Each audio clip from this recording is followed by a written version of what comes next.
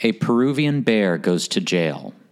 An ex-police officer is ensnared in a cat-and-mouse game on Metro North. An unethical cop tries to infiltrate an armed robbery ring. Two assistants play matchmaker for their boss.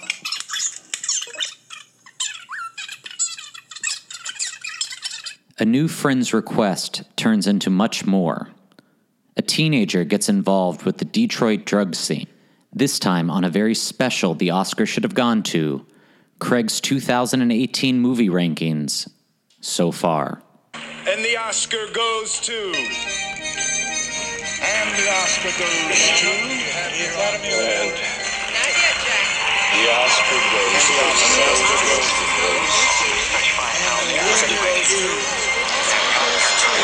The Oscar goes to... And the Oscar goes to... I mean, probably none of these movies we're going to talk about. Oh, hi. Okay, so hello. So here's what we're doing.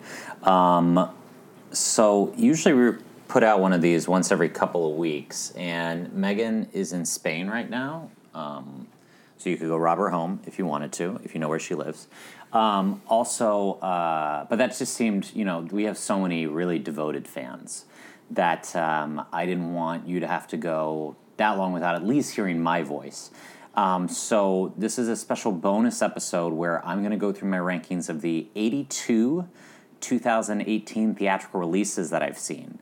But it seems like that's going to be boring no matter what. So to make it slightly less boring, I brought back our most popular guest by listens.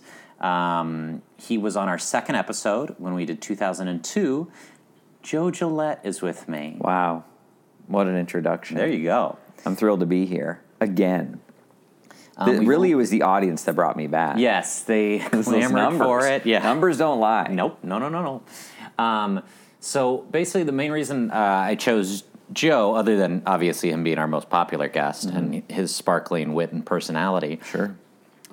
is Joe also sees a lot of movies in theaters, so I figured that probably at least half of these movies that I'll go through, he'll have something to say about. So I've seen 82 movies, like I said, so we're going to start at 82, and we'll just work our way up. We'll spend maybe very brief amounts of time on certain things, maybe slightly longer on other things, but we're not going to be here for 82 hours. Okay, No. we're not going to talk about each movie for an hour. Some of the things I'll probably just say, and that's the movie there. So my number 82 movie, and this really pains me, was A Wrinkle in Time. Uh-huh. Did you see A Wrinkle in Time? No.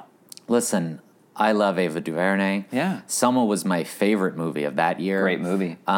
This movie just was not good. That's I what I didn't heard. think. It was boring to me, didn't engage me at all, and I was really hyped for it. Mm-hmm. So I apologize to Oprah. I apologize to Mindy Kaling. Yeah. I think it was, now I haven't seen it. Right. I talked to folks I trust who have seen it. Yeah. And it was one of those where there were other movies out at the time that grabbed me. Uh-huh. But I was sad for it because I definitely wanted it to be good. I'm also a fan of hers, and I thought it seemed, the trailer seemed like it could be a good time, but Just didn't work. didn't work. Sorry to hear that. So hopefully something will come along that I like less because I hate having Yeah. Oprah and Ava in that spot. Yeah. Number 81, The Party. This was a British film. Seemed like it'd be right up my alley. Patricia Clarkson, Kristen Scott Thomas. Oh, sure. It just wasn't good. The black and white one? Yeah. The only thing good I can say about it was only like an hour and 20 minutes long. Was it kind of like a play? It was, but not even a good play. But Yeah. I saw the trailer and saw the cast and stuff. I was like, oh yeah, like a Who dark were the fellas comedy. in that movie? It's what's his name? Who plays in Harry Potter, and he's also in Sweeney Todd. Oh, Timothy Spall, yes. That's right. among He's others. yes. But And yeah. there's a younger guy yes, I don't have whose name is escaping me right Any now, of but we these have names in front of me. handheld computers. Yes, should we be actually looking talked this about up. Joe and I just saw a movie, and we'll talk about that a little bit when we get there. Yeah. But we have been using screen time today, and we found out that Joe, if he stays the way he's been, will spend 53 days out of the year on social media. Real tough realization. Yeah. It was Cillian Murphy. Oh, that's right. Great cast. Emily Mortimer, Cherry Jones. Yeah, really good cast. They liked the script. Yeah, they did. They liked the script. They thought it would be fun and simple. They'd come off with some bigger films. Yeah. They had fun doing it. That's what's important. And that's important. Yeah. So coming in at number 80, I have Pacific Rim Uprising. Also another one I seem to have missed. For Pacific Rim, I actually saw with Megan and Maddie going into my 30th birthday. We went into the movie. It was like a 10:45 show, so I turned 30 at Pacific Rim. It's fun enough. Pacific Rim Uprising, not fun, not good. Don't suggest it. 79, I have Hotel Artemis, which seemed like a really good idea because it seemed like it was going to be just the hotel part of John Wick, which I think is fascinating. Yeah. It's not. They botched it. They blew it. That's also what I heard, and I was worried about that. I just love Jeff Goldblum, and I usually don't miss a performance. I'm sure that's a movie I'll catch. Yeah, it'll be on when HBO it's streaming, 100 times. Yeah. But it really came and went, and then it was just a funny title in my mind of a movie that would be like someone's favorite movie. Like I was just thinking, like, what if 10 years from now someone's like, "Have you guys seen Hotel Artemis?" You know what's underrated? Hotel Artemis. I just love it so much. 78, I have Den of Thieves. Oh, I missed that one too. Yeah. So Den of Thieves, it's sort of like this mashup of Heat and The Usual Suspects and Training Day. And I was like, I mean, it really takes a lot of tropes from all those movies. And I found out the screenplay was written like 12 years ago or something like that. And I was like, perfect. Oh, they just wrote it when all those movies were popular. And then they just made except then they cast Pablo Schreiber and Gerard Butler instead of Denzel Washington in it. So, wow. Yeah. 77, The Commuter. Also passed. Liam Neeson on a train. That's basically all you need to know. It's just like every other not great just Liam like Neeson movie nonstop, recently. and he was on a plane. Yeah. He's really just trying to cover all modes of transportation. Yeah, I would love it. I would love to see him on a transport bus. I think a boat. Yeah, should do a boat. Sort of like they could do another take on what they attempted with Speed 2 Cruise Control. They should do a ship and a boat, maybe in the same movie, or maybe that's two separate movies. Maybe he starts on a ship and then he's in a boat. Yeah. Maybe he's on a submarine. I have a pitch for Liam Neeson. Go for it. Okay. I'll be Liam Neeson. Okay. Okay. So what's his... okay, so it's present day, and... he got his daughter back, and he got rid of all the bad guys. Yeah. But the one thing that he can't find is love. Oh. Because everyone his age seems to be in a relationship taken for. So it's sort of like Taken meets Love Actually. We're looking for a middle ground. That's exactly right. him. But you get the play on the word taken. Mm-hmm. Okay, cool. I love it. Great. Brian Mills is his character name, right? Yeah. Brian Mills, Something yes. like that. Brian Mills is in it, yeah. Yeah, then you end with Brian Mills Yeah. is looking for love. But everyone's taken for. Maybe he ends up with like an Armenian girl, or it's like a connection to like someone that he killed. It's like the Ooh, see, that's sister honestly, now we're talking about something that would actually get greenlit. Yeah, now it's getting a little Romeo and Juliet. He does get married at the top, but she's not who she says she is. Right. So it's like Taken meets Love Actually meets Mr. and Mrs. Smith. That's right. I love it. Write it up. It's ready to go. 76, 12 Strong. This was another film that This was the story of the Afghani horse soldiers, the U.S. soldiers. I mean, it basically every January now we get this movie. Yeah.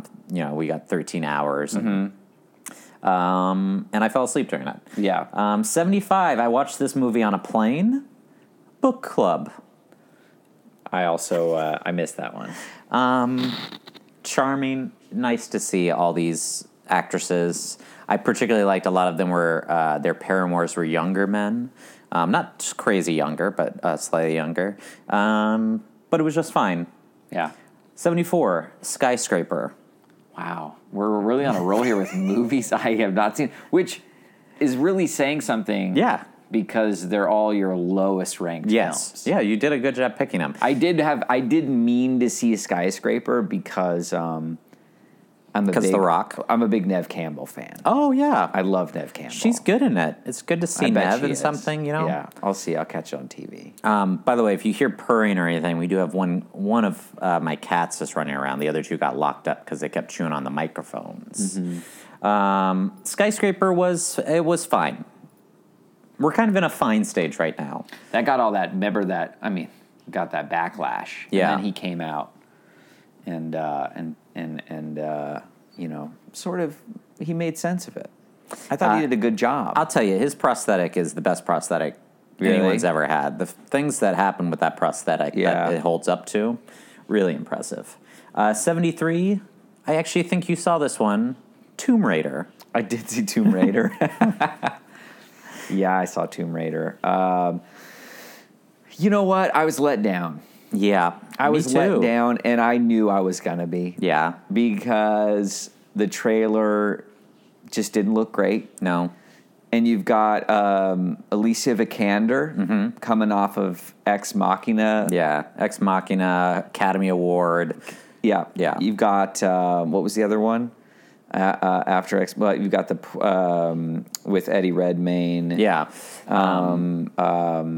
What is that movie called? Wow, that one really came and went. Wait, is there something won an Academy Award for it. Is there something about a lady in it? I can't remember the name of it. This is really embarrassing for an Oscar podcast, but at any rate, while you look that up, the Danish girl, of course, the Yes. Danish girl.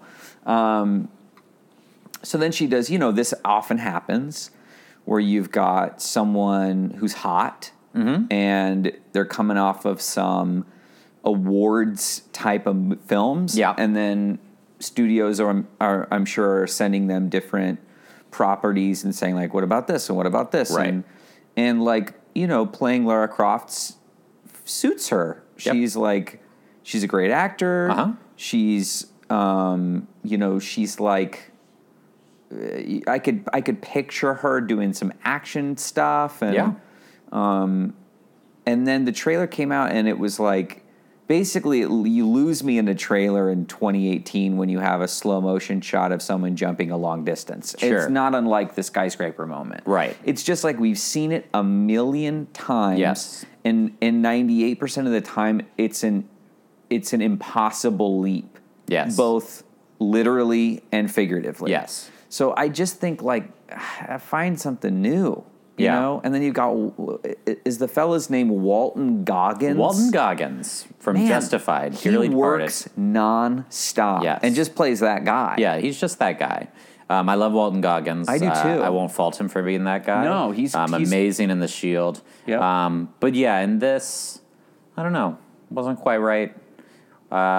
Not a great film. Doesn't feel like we're going to have many more Tomb Raiders. They very much tried to set up a sequel at the end, which of course they would because it's a hot IP. Yeah. It didn't. I don't know how much it made foreign. I feel like that could maybe push it into a sequel, but she's probably got to have a pretty ironclad contract to do another one. Yeah. I would think her agents are trying to get her out of that. Yeah, it would have felt. I think it would have felt like a bit of a misfire on her. If you're noticing a trend at number 72, I have the other Rock summer movie, Rampage. Didn't see it. Liked it a little bit more than Skyscraper because of the giant monsters, but it's basically the same thing. Okay. The next two movies I have I have a lot of things that are kind of, when I go back and have to rank these, I'm like, what did that movie remind me of? Did I like it better? Is it basically the same thing? So at 71, I have this movie, Final Portrait, which was Jeffrey Rush playing this Italian painter, and Armie Hammer's playing this American journalist who goes and gets stuck there for a long time getting painted by him. And then at 70, I have Borg versus McEnroe, which would have been probably more interesting as documentary. That is on my Hulu queue. Haven't seen it. Yeah. Big Shia LaBeouf fan. Yeah, it's Again, not bad, not Yeah. bad performances. Just didn't really. Kind of talked about this before. There's certain movies that you see that you don't regret seeing, but you'll never watch again, and that's it for me. Okay. At number 69, I have To All the Boys I've Loved Before. Okay, so we are counting streaming Yes. films I that have a are couple- that were released in Released this 2018. year, yes. Okay. Wow, that's low. Yeah, I Okay, think that's so low it's- for a lot of people. But it's worth mentioning, just for all you listening who might be wondering, like again, reminding you that this is Craig's ranking. Yes, I this- haven't even tried to rank the films this that I've probably watched. would be like number 4 for Joe. It would be top 5. No, I don't know where I would put that. I might have to have it like in a separate category because it's just so hard for me to rank things. I'm finding that's a problem in my life, but maybe that's a good thing. Yeah. But I thought it was a delight. Good. I thought it was a delight. I thought, the premise I actually thought was sort of fresh and cute. Uh-huh. It's like, yeah, release those letters Yeah. out there and let's get this thing cranking, you Right. know? I haven't seen that other one. Or maybe are you going to mention That's that one? actually number 68, so we can bring it in as Set It Up, Okay. which is the other one. Oh, wait, no, I saw No, Set you It Set Up. It Up, Set It Up. You're talking about Sierra Burgess. Sierra Burgess, which I have not seen. Okay, either. okay. Yeah. Let's wait for Set It Up. Okay. I have thoughts about Set It Up. Yeah, okay. But yeah, I thought it was cute. Great. Yeah. I didn't find it that cute. I wanted to like it more. I kind of went in post-hype. We watched it, my wife and I watched it maybe a week after it came out. But it's Netflix, so everybody else in the world had already watched it. And I was just expecting more. Didn't understand why her sister was like 15 years older than her, but was actually only 3 years older than her. You're talking about the older sister? Yes. Uh-huh. Didn't really understand the how the family dynamic worked. Mm-hmm. Found all that a little confusing. Were you charmed? What fella did you want her to end up with? Were you a Peter Kavinsky guy? Or were you a next door neighbor guy? You know what? I honestly have not thought even twice about it since the movie ended. Okay. How about you, though? What team? I think I like the guy who shows up at the end. Yeah. I wanted to see what happens there. Now, I will say the younger sister, tremendous performer. Great. Really funny.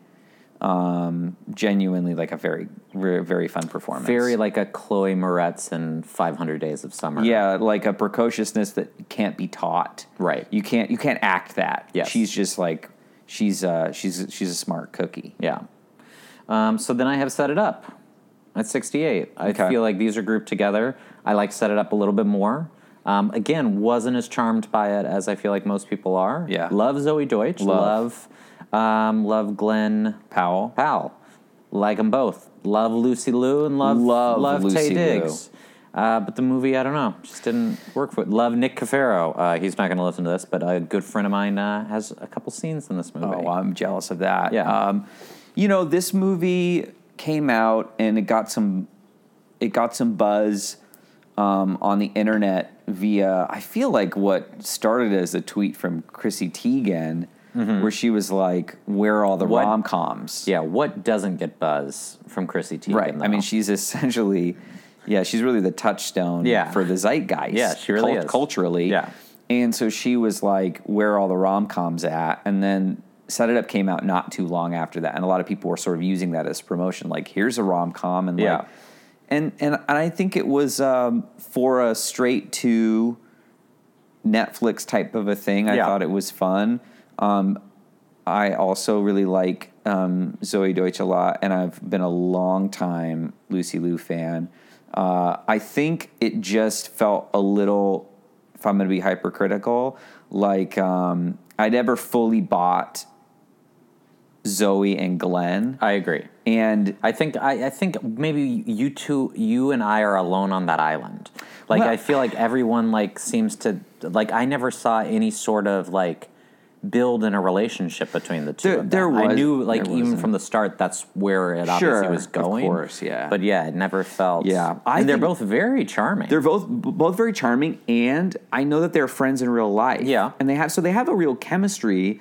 But I felt like the movie didn't allow for enough there wasn't enough time of just them. It's like we get that really cute pizza scene, post party, but it's like I needed like 3 more of those scenes. When they kiss at the end, it didn't feel like earned. I guess I don't know. I agree. If you guys want to see I would suggest everybody want some. If you want a better movie, that Glenn Powell and Zoe Deutsch are both in. Highly recommend that. Yeah. At 67, I have The Meg. Didn't see it. Was it fun to see on like a big screen? Was it a fun time? It was fun. It was. I think what was interesting about The Meg, it was so clearly made, and there's absolutely nothing wrong with this, for an international audience.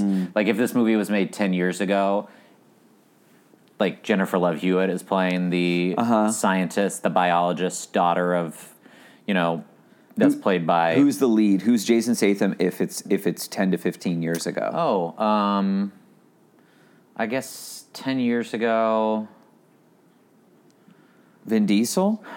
Maybe Vin. Maybe Paul Walker. Feels more... Okay. Ooh, what about... I don't know, that's going too deep. I was thinking about, like, that movie Deep Blue Sea. Thomas Jane. Yeah. It could be like a Thomas Jane role. Yeah. Okay. It probably would have to be they probably would need a bigger name. I feel like you can float a little, maybe a little Paul Walker at the time. Maybe even like when he was doing like Walking Tall and stuff, Sean William Scott. Yeah, maybe. That would have been an interesting choice. Okay. 66, The Spy Who Dumped Me. Oh boy. Just really wanted to like it. Me too. And I just thought it was a little jumbled. You know what I had a big problem with? What's that? Was I'm all for R-rated comedies. Yes. We don't get enough of them. Yeah.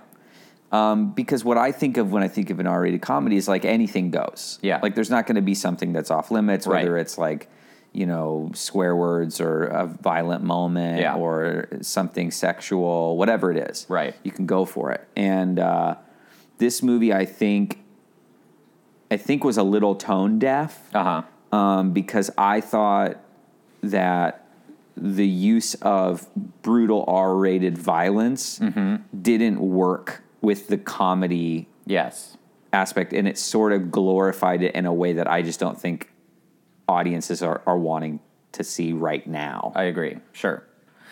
It also felt like, and I'll actually talk, there's a movie coming up that I felt similarly about. I felt like it was written and then they had to add some stuff that didn't really work with the characters when Kate McKinnon came on board. Yeah. Like there's stuff that it just feels like, and now I'm giving you this line because you're slightly goofier than what we originally thought of for the role. Yeah. Which obviously you're always going to tailor to who you end up casting, but it felt a little shoehorned in. I agree. And it just didn't really make a ton of sense. No. Like the reveals at the end. And it just felt strangely cobbled together. Yes. Next movie I have, and we won't do many spoilers on any of these because they all came out this year, but this one particularly has only been out for about a week, and that's The Predator. You saw The Predator, right? I saw it very recently. Yeah. I just felt like it didn't hold together at all. I was having fun at first, and then it totally falls apart in the third act. There's a major character in it that I don't know what happens to. I sort of looked it up on the internet, and they were like, "This is what happens to him." And I was like, "Oh, okay." But I can't even. I wish I even knew who you were talking about. Yeah, we can talk about it off podcast because I don't want to spoil it. But it was literally like I walked out, and there were 2 guys talking about how the movie didn't make any sense at the end, and then I was like, "What happened to this character?" And they were like, "Oh, I don't know. What happened to him?" Yeah, that movie. Again, I heard it was a good time. Yeah, I'm a fan of the original. Yeah, and I thought, okay, this will be interesting. It'll be again like you're going to get some brutal violence, but in this case, it's like you're game for it. Yeah, and I think that where they missed the mark was like way too many characters trying to give everyone a moment. Yeah. And then again, too much comedy. Yes. You have to be so careful with your casting of the Keegan-Michael Keys. Yeah. And the Kate McKinnons of the world. It's like, what are you are you just trying to let them do their thing and whatever the movie is? Right. Or are you using them for a certain skill set but still making sure that the tone of your movie is intact? Sure. And I just felt like it got campy and it also just felt like a complete underuse / misuse of Olivia Munn. And even her, I felt like they tried to there were these comedy moments for her that I was like, why is that right now when the super predator's about to kill them, we're gonna throw in a couple gag lines? Yeah, it just didn't make sense. Yeah.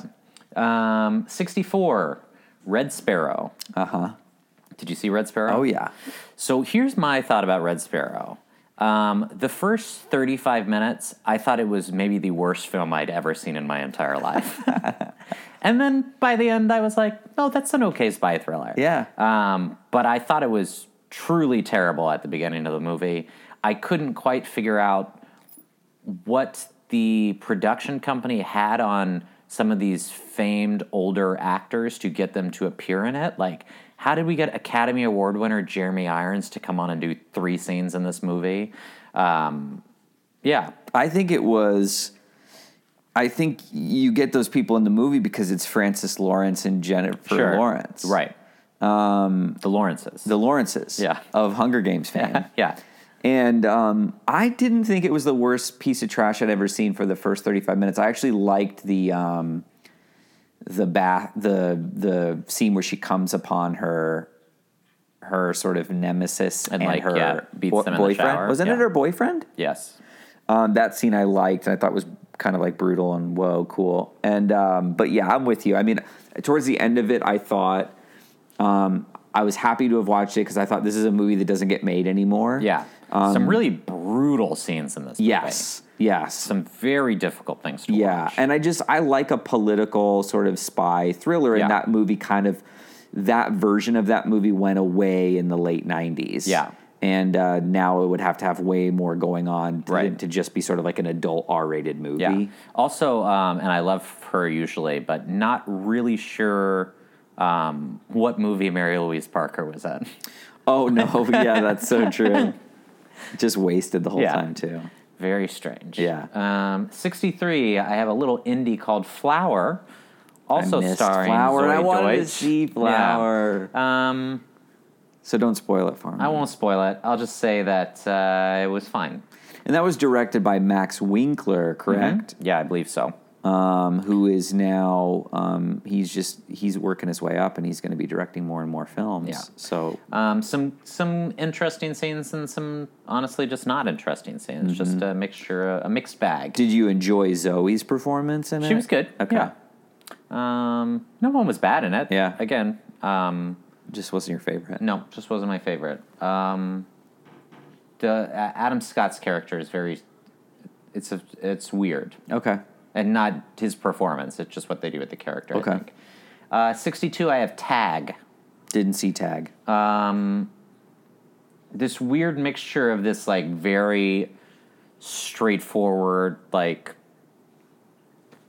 early summer comedy, what you'd expect. And then a couple of really dark jokes thrown in that felt very... It was I don't know what movie I'm at now. I don't mind the darkness, but it didn't seem to fit in the world.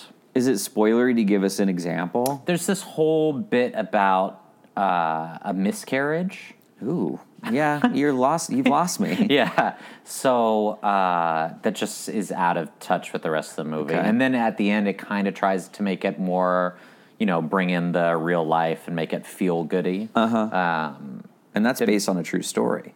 Mm-hmm. About some fellas that kept a tag going for years. Kept playing that tag. Yeah. Do they ever move on? You'll have to find out. Not really. No, they don't really move on. 61, I have I Feel Pretty, which is the movie I was talking about in relation to The Spy Who Dumped Me. Similar, half that movie feels very much just like girl power, embrace yourself, and then there's, just this stuff thrown in. It's because Amy Schumer is the lead. So, we'll have a movie that for a lot of it, it feels like, oh, if this was 6 years ago, this is a Sarah Jessica Parker vehicle. And then, Amy Schumer talking about to the like hot guy that she has diarrhea. It's like, well, this doesn't. Right. This wouldn't be the line if it wasn't Amy Schumer in this movie. Right. Yeah, I see what you're saying. So it's just like I'm not sure. Although, if I'm comparing that movie to something like The Spy Who Dumped Me, I feel Pretty had such a, like late 90s, early 2000s, clear POV, Right. Romantic comedy with a sort of high concept premise. Yeah. And I thought it had some quality laughs. Yeah, me too. I felt like it was the second movie of hers in a row, along with Snatched, that I just felt like tonally Snatched, I thought, was a very... Did you see it? No. The first half of the movie is very different from the second half of the Okay. movie. The second half of Snatched becomes this, like, almost this oddball... almost Wet Hot American Summer-esque things that are happening in the movie. Whereas the first one's very much just like mother-daughter comedy. Right. So, but I felt like this, too, there was just like some tonal shifts. Yeah, that I for was sure. like, it was strange for me. For sure. At number 60, I have Ready Player One. That's way down there. Okay. Yeah. I thought it was enjoyable enough, but not as enjoyable as I wanted it to be. And this is coming from someone who has not read the book, so I'm not even comparing it to the book. I can imagine the book is probably great. Yeah. I don't know. I wasn't very pulled in by what's his name, the lead. His name is Ty Sheridan. Ty Sheridan, who people like.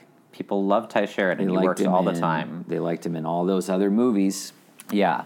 I liked Ready Player One. Yeah. For me, he just wasn't strong enough to hang the movie on, I guess. I would agree with you. If I'm going to throw Ty Sheridan a bone, it would be like he just had nothing to do. Yeah. He literally had nothing to do. He was such a blank slate for everyone to just bounce off of. Yeah.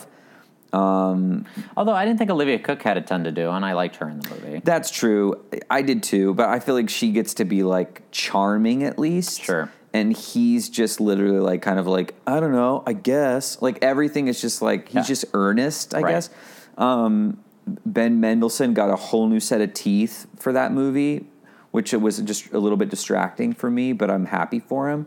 Do you think in Hollywood now, if you have a villain role, like it's contractually obligated, you have to go to Ben Mendelsohn first? I think that's where we're at right now. Yeah. I mean, don't mind it. No. I like him. Yeah, I think you got to touch base with Ben, see what he's up to, what his schedule's like. I want to see this Nicole Holofcener movie that's on Netflix that I think because he doesn't play a villain in it. Yeah. I'm just interested to see him not play a villain. Yeah, he's got it. It was interesting to see him in, I mean, obviously you've got Star Wars Rogue One, but where he's a little sort of buttoned up villain there. But Ready Player One, it's more of that too. Versus like I'm used to seeing him as kind of like a little more drunk and unhinged, and like you never know when he's gonna explode. Pop off. But I will say I actually, when I saw the trailer for Ready Player One, having not read the book, I was like, oh, this is going to be just like CGI porn, and like I'm not here for it. Right. But then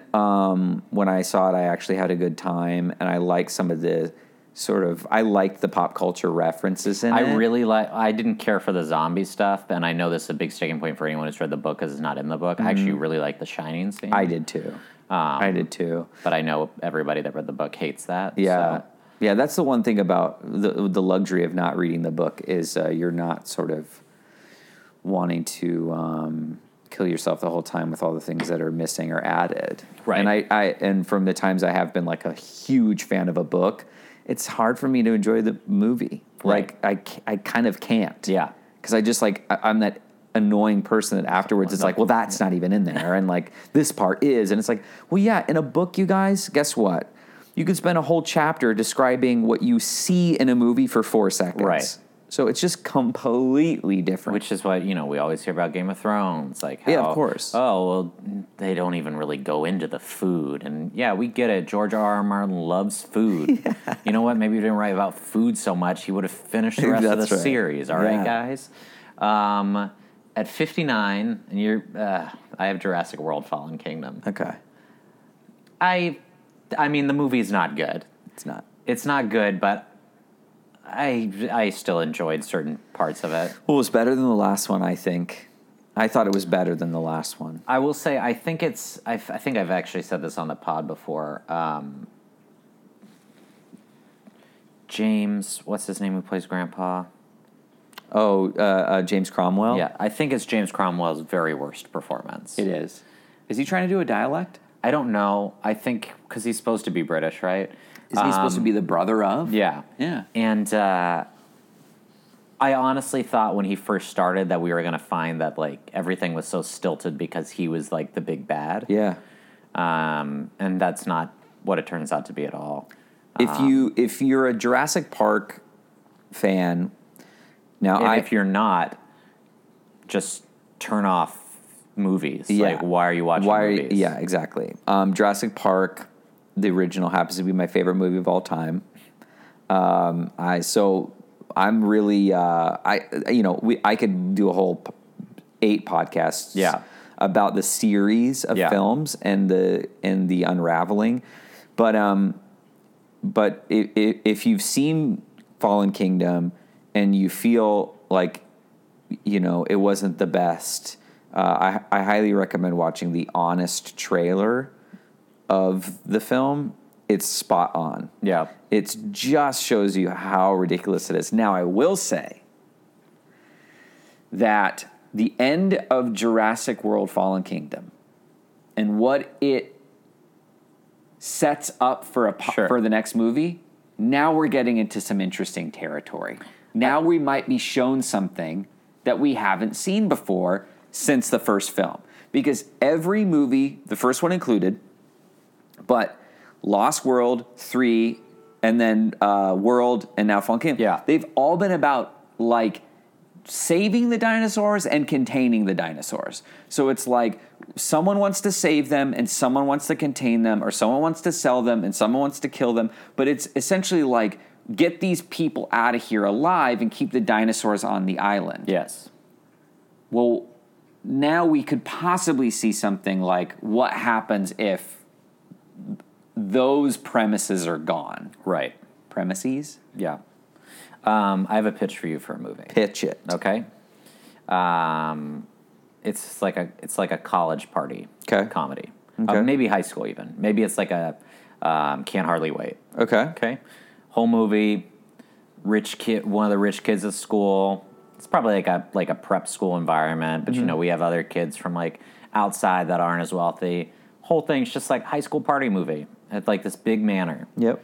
End of the movie, the whole thing's just been like a big high school party movie. A raptor comes in and just, like, tears 2 kids apart. It's just an expanded universe movie where we see what happens to, like Blue, has escaped from this manor, and this is all happening at the same time. Yep. It's just up the road. I can picture it, and I think it's going to happen. It just feels like it's like a Cloverfield-esque. I was going to say that. Yeah. That's very, very much within the realm of possibility. Yeah. I could imagine them doing a movie where it's fully it's sort of like The Big Short, and it's all about this like the stock market, and the housing market, and the whole movie. It's just these guys talking dollars and cents, right? And then right at the end, a brontosaurus stampedes through, sticks its head in New York City. Yeah, but they become friends with it's sort of like We're Back, a dinosaur story. Oh, I was thinking like Dino the Last Dinosaur meets same kind of thing. Yeah, meets Wall Street. Same kind of thing. Yeah. I think these are both good ideas. 58. I have Madeline's Madeline. No idea what that is. It's like half this movie I really appreciated and found really interesting. Half of it I really disliked. It's about this high school girl that's in this acting class that is run by, guys, I'm not good with names today. Who's in it? Molly Parker. Uh-huh. Plays the acting teacher, and Miranda July plays her mother. Okay. And this girl basically has been in psychiatric care at a certain point. and basically they're building this piece, and it gets more and more wrapped up in her life.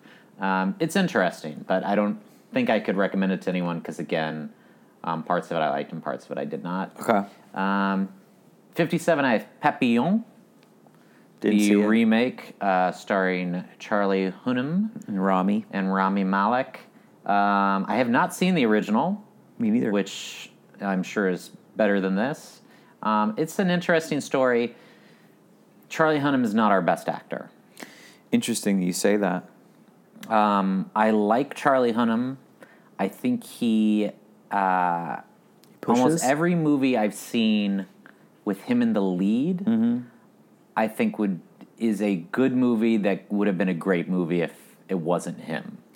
Like I talk about it with The Lost City of Z. If like Tom Hiddleston played that role, I think that's a great movie. Instead, I think it's a very well-directed and very good movie that suffers. Probably his best work, though. Would you Yes, say I agree. Lost City of Z? Yeah. There was a moment where now we're really onto something because Yeah. I read that book. That's one of my favorite books. Uh-huh.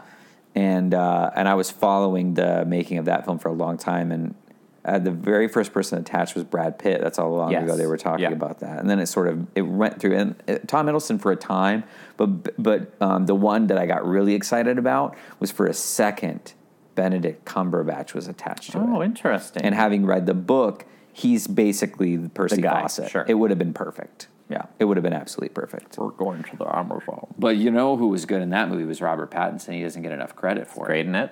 Great in it. And what's his name is very good in it, too. Spider-Man. Oh yeah, Yeah. Tom Holland. Yeah. And also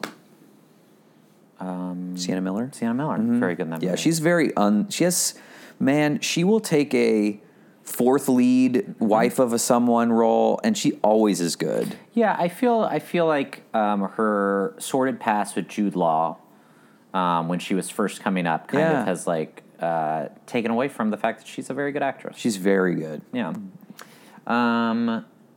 56, I have Unsane. Didn't see it. Too Soderbergh scary. movie.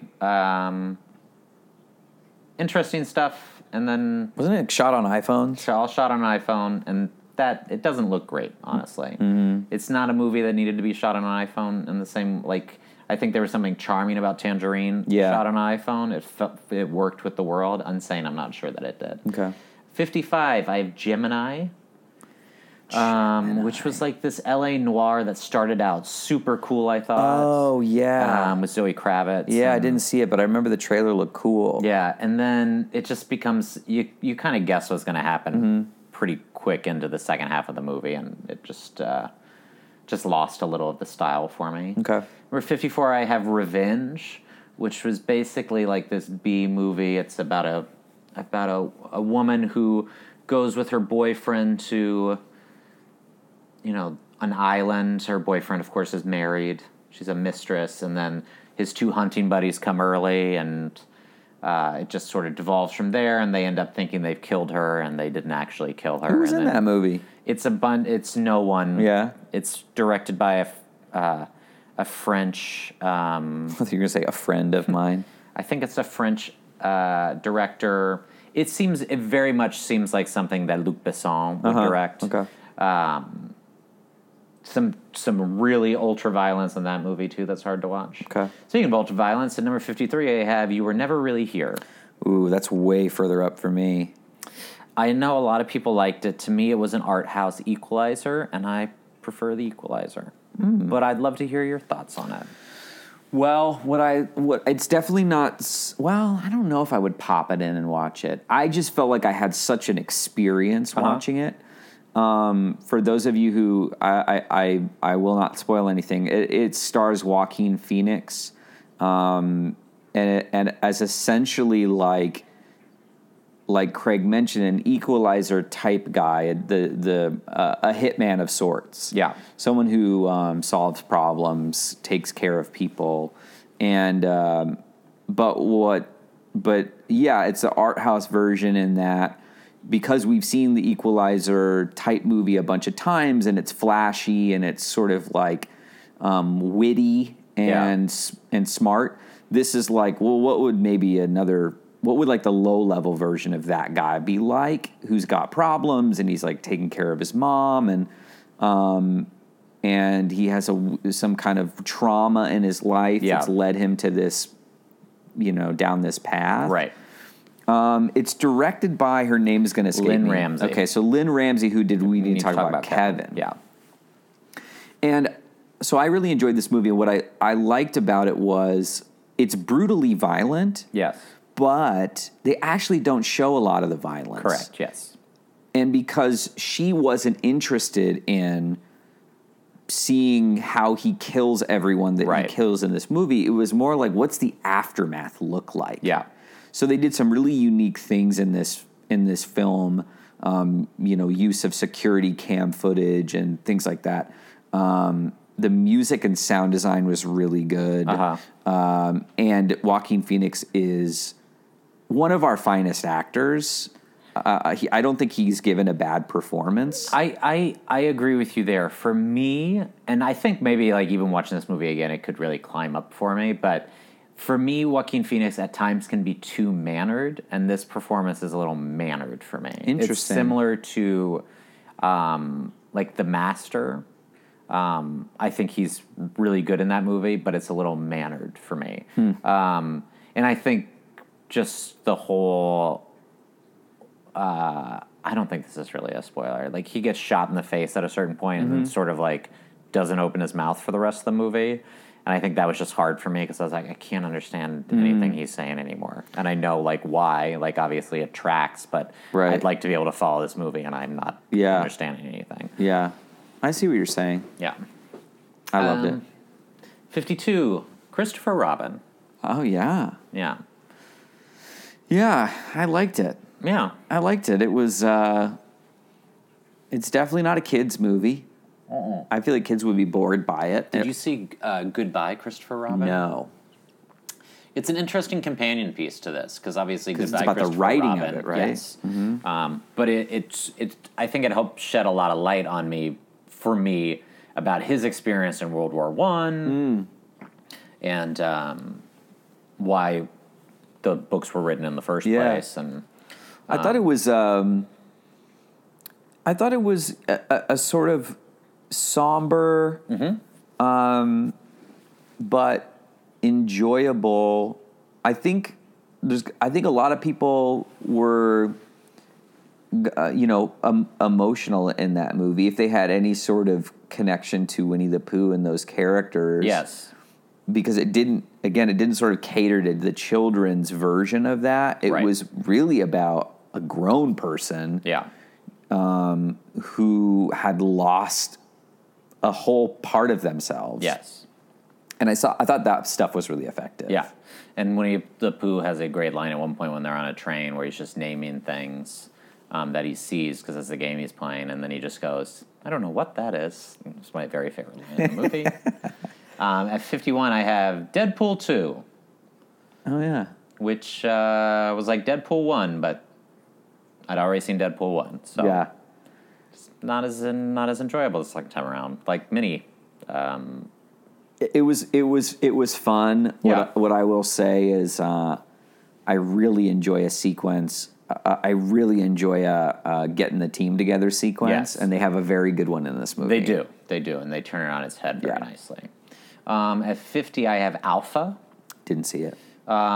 Interesting. Like a movie about a kid. It's basically like I don't even know how long ago they're in Europe pre-speech basically. Yeah. It's like a about nomad or a something. boy and his wolf. Yeah. If you like dogs, you might like this movie. 49, I have American Animals. Interesting film. Interesting film. Didn't bowl me over as much as I think I wanted it to. I thought it was. I liked it. I thought it was. It was maybe the first time I can think of that I had seen a narrative film with such strong documentary elements. Yes. I can't think of another movie. It did in a way. It felt like a reverse Unsolved Mysteries, in that you'd get like these clips of the actual guys talking about it, but most of the movie was narrative. Because a lot of people it sort of can be polarizing as far as your emotional connectivity to a film. A lot of people think if you cut to real footage of a person when you're inside of, like Narcos, when they cut to the real Pablo Escobar, that you're doing the actor a disservice because it's pulling you out and you're seeing the real guy, and then you're supposed to go back and believe this actor playing. But in American Animals, which is a relatively small story, I think. I think that's what made it work, as these weren't like really famous people that we've seen in the news before. So there was sort of like an intimacy they were still able to establish, and you felt connected, and I didn't feel pulled out at all by those clips. But it's an interesting. I would definitely recommend it to people. Yeah, I think there's a lot of form stuff in particular that's interesting. Evan Peters is a really interesting actor. Yes, and I think he does good work in this movie. I agree, and I think I don't know if it's Keoghan Barry, is always very good. Man, he's always good. Really interesting. Yeah, if you didn't see Killing of a Sacred Deer, that was a criminally underrated performance. Wow. I think he got like some attention from it. But when I saw that movie, I was like, this guy's going to win a Best Supporting Actor award. Yeah, I agree. And then he just was completely left in the dust. 48, I have Puzzle. Which was a good movie. I particularly liked it just because did you see it? No. It's the same, it's something that we see a lot, but it was interesting to see it with Kelly MacDonald as the lead instead of name your white male actor playing the guy who's not super happy with what his life has become. Yeah. 47, I have White Boy Rick, which we just saw. We just got back from. Did you already, when you saw it, were you like, that's 47? Yes, I knew exactly on the button. No, I actually, when I was like, oh, it's going to be around American Animals for me, I think I liked it slightly better than American Animals. Okay. Yeah, it was good. Yeah. We talked about this, we already talked about this a lot in the car, but we both felt like it was an interesting movie. We're glad we saw it. Again, we'll probably never watch this movie again. Yeah. But it's worth seeing. Interesting story. Yeah. And Matthew McConaughey's really good in it. Yeah. And, That's interesting story. That's it. That's all I got. 46, I have Skate Kitchen. Which is about a group of young female skaters, a girl from Long Island who comes out to Manhattan. It has one of the hardest to watch scenes, basically opens the movie that I've ever seen. Oh, my God. Where she, this isn't really a spoiler because it's at the very beginning of the movie and it doesn't necessarily have a lot of effect on the rest of the film, but she is doing like a jump, and they call it credit carding yourself, but basically she lands on her skateboard and splits open her vagina. That's real? That happens? Yeah. Ow. But she's just like bleeding profusely, and like obviously like she's at the skate park in Long Island, so it's a bunch of guys being like, go get a tampon. Oh, my God. It was very difficult to watch. Number 45. Oh, we're about to have a visitor. My wife's about to come through the door. And here we go again, because at 45 I have Mamma Mia, Here We Go Again. Wow. Okay. I had a good time with Mamma Mia, Here We Go Again. I'll tell you, if it was just like the first hour and a half of the movie, this probably would rank very low for me. But that last 30 minutes. Yeah. From the moment they come in with Dancing Queen on the boats. Through our emotional high. Wow. With Meryl Streep. Wow. Cher. I liked it better than the first one. Okay. I haven't seen the first one in 10 years. So. It's just, and maybe it's that last 30 minutes won me over, but it's just more fun. It's more emotional and it's more fun for me. Yeah. It was like, I didn't really care I thought Lily James was incredible in the movie, but I didn't really care for any of the flashback stuff. Like I didn't care about it at all. I was impressed by their ability to like the men channel their. Well, I thought the sort of like, finding the younger versions of people, they did as good a job as you could do. Yeah. Especially with Christine Baranski's casting of the younger gal. Big crush on Lily James. Mm-hmm. Those beach waves. Her hair is incredible. Unbelievable hair and outfits. I think this isn't really a spoiler to talk about because I think pretty much everyone knows. How do we think Meryl died? I mean, it had to have been a disease, right? Or she fell off the cliff. I think she got kicked by the horse. They really, it's funny how they just completely gloss over how. I will say this isn't a spoiler, it's just my personal opinion about a performance. Yeah. I think Cher seems like she's never acted before. Yeah. Ever. Well, she had gone away for 20 years. And she forgot it all. Yeah, she forgot everything. And then... She's in a completely different movie. Yeah. Lit completely differently. Yeah. It's really something to behold. She's also like 6 years older than Meryl Streep or something like that. Yeah. So, yeah. She looks like Will Ferrell's character in Eastbound and Down. Yeah. So if you've seen that, you'll love her. You'll know it. Number 44, I have this higher than maybe some people who would have seen this many movies. I have Solo, a Star Wars story. Wow, that actually is shocking now that we've gone through, You Were Never Really Here and stuff I had like that. fun. Yeah, it was fun. Yeah. I don't, I'm not a huge Star Wars guy. Mm-hmm. I've never seen the prequels. Yeah. You don't have to tiptoe.